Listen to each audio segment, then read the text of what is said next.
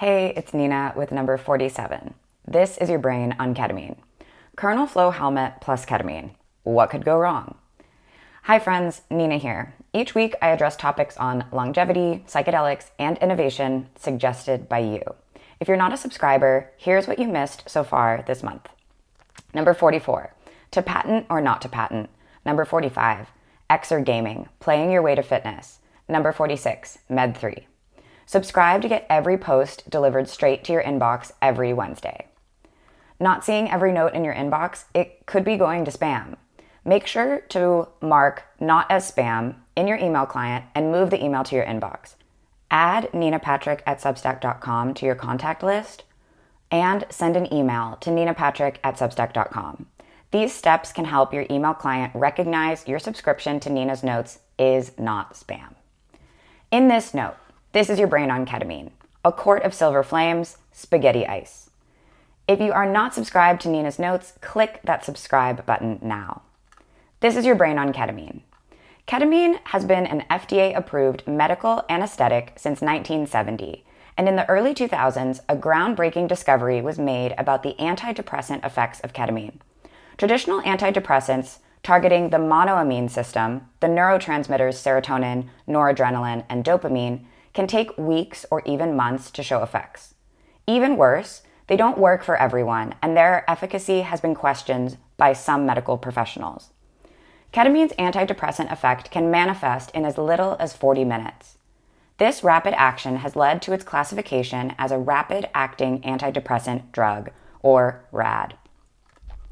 Ketamine is a non-competitive N-methyl-D aspartate receptor antagonist, which predominantly affects the glutamatergic system, which is involved in learning and memory.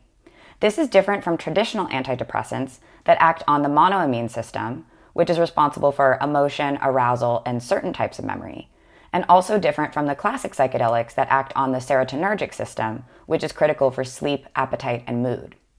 Regarding depression, research has indicated that large-scale brain networks are implicated in depressive symptomology and may be used as biomarkers for diagnosis and treatment optimization.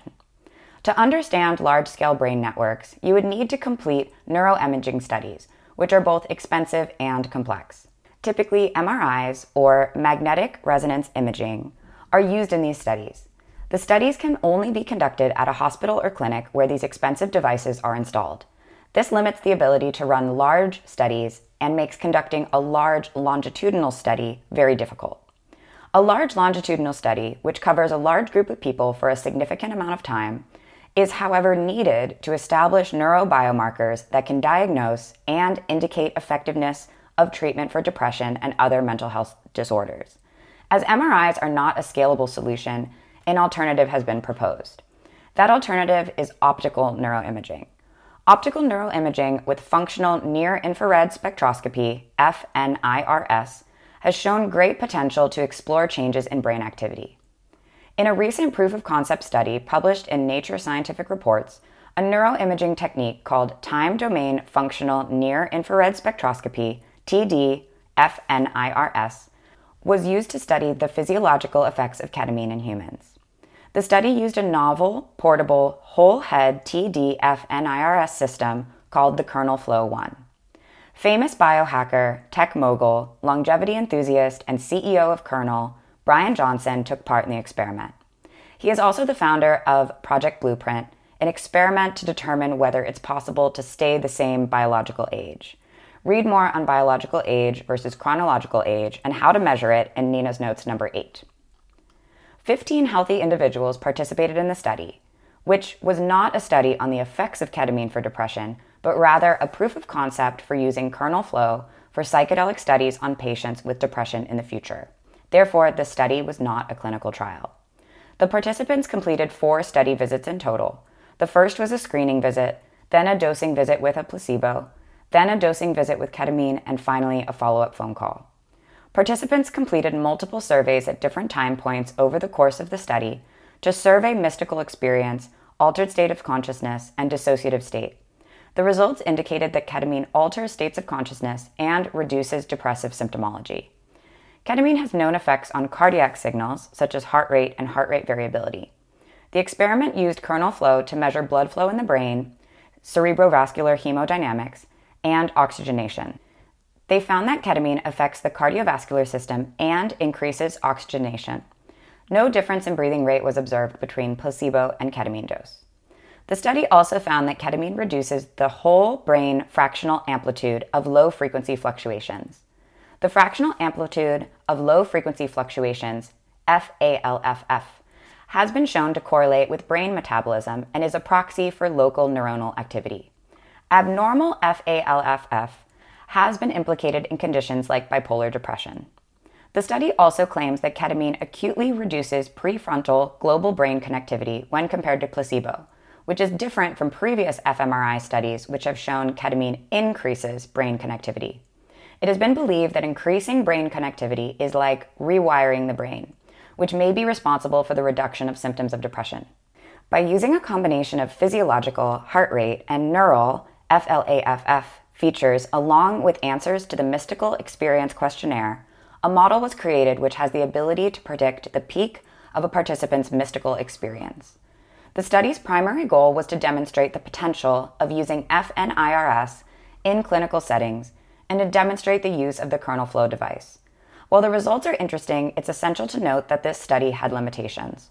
For one, the sample size was too small, and secondly, the participants were healthy volunteers, not actual patients with depression. The simplicity of the TD-FNIRS in the kernel flow helmet may be an option to measure cortical function in longitudinal and long-scale studies in an outpatient setting, but more data is needed for a complete understanding of the impact of psychedelics on the brain. The Book of the Week, A Court of Silver Flames by Sarah J. Maas. 5 out of 5 stars. Book 5 of the A Court of Thorns and Roses series follows Nesta, the main character Feyre's sister. It is definitely the hottest and steamiest book of the series so far. I've used this Instagram video too many dang times now, but this book is crack. This is the last published book of the series, for now. But don't worry, A Court of Thorns and Roses fans, there will be more. Book 6 has a scheduled release date in 2024 and a to-be-announced date for Book 7. Check this out. Behold, the spaghetti ice.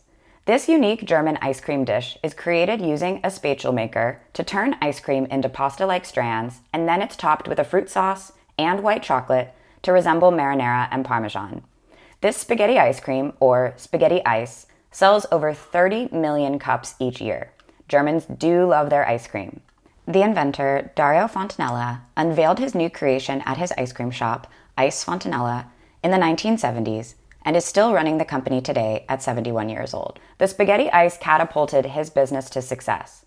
Fontanella now has multiple shops, selling spaghetti ice, cakes, pastries, coffee, and more than 200 flavors of ice cream, in addition to ice cream trucks and a factory for packaging all these sweet treats. Thanks for reading Nina's Notes number 47. If you like this newsletter, click the share button and send it to a friend.